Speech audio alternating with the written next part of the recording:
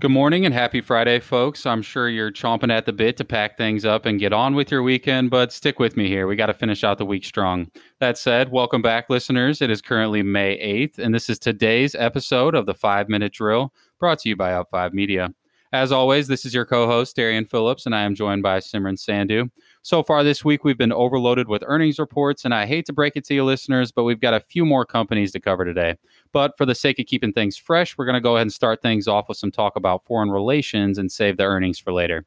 That said, the floor is yours, Simi. Hey, well, let's get right to it then. On the international front, we've got news that the U.S. will be removing Patriot anti-missile systems from Saudi Arabia and is considering reductions to other military assets as well. U.S. officials claim they no longer see Tehran as an immediate threat to American strategic interests, according to the Wall Street Journal. And this officially marks the end of a large-scale military buildup to counter Iran. Well, at least for the time being. And now transitioning over to domestic affairs, as you know, tax season is usually wrapped up by mid-April, but not this year. The Treasury Department has already delayed the tax deadline to July 15th and are now considering extending the deadline to September 15th, which would give Americans an extra 2 months to file their taxes. Yeah, I guess we're just seeing a lot of adjustments across the board. After all, unemployment claims surged by 3.2 million last week, bringing the total number of applicants to 33.5 million. But here's the good news. It's the lowest number of claims filed in over 7 weeks. And investors were definitely happy to hear that number is steadily declining as all major indexes increased by 1 to 1.5%.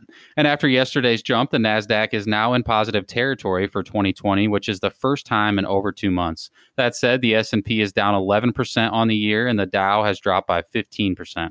And we talked a bit in yesterday's episode about how Uber was going to cut 14% of their workforce. And after they reported earnings today, it makes a lot more sense. They reported a net loss of roughly $3 billion for the first quarter, which is about $2 billion higher compared to this time last year. And it sounds like Dropbox will be heading into the weekend on a high note after posting its first quarterly profit since the company went public back in 2018.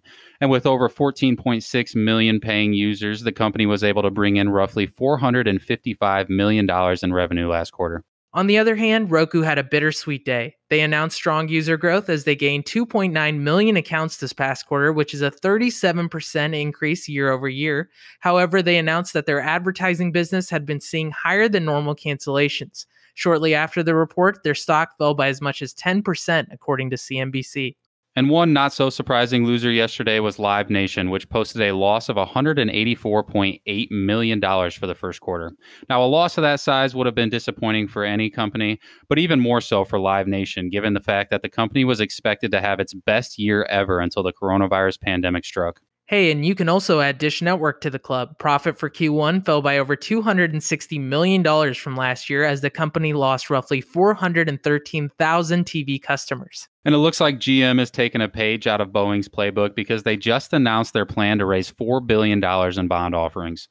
In particular, there will be 3 series of senior unsecured notes, and the proceeds will be used for quote-unquote general corporate purposes. Thanks for the detailed response, GM. Yeah, we're definitely seeing infusions of capital in most industries, including shopping malls. Brookfield Asset Management intends to invest $5 billion in various retailers who've been hit hard by this pandemic, according to the Wall Street Journal. Well, I'm glad to hear Brookfield is showing a little empathy during these tough times because Levi's CFO Harmit Singh has been unforgiving, to say the least. Even though Levi's has enough cash to remain closed for the next 12 months, Mr. Singh has been badgering customers to pay their bills. He justified his actions by claiming that he, quote-unquote, learned from the last 4 recessions that you should raise cash when you don't need it. And that just about concludes today's episode, but I do have one quick reminder. We will release a special episode featuring Marcia Stone, who is the Senior Director of Commercial Enterprise for the Indianapolis International Airport, and we're going to cover a lot of interesting topics. So make sure to check out the episode around noon today, and with that, have a great rest of your morning, and we look forward to seeing you again in a few hours.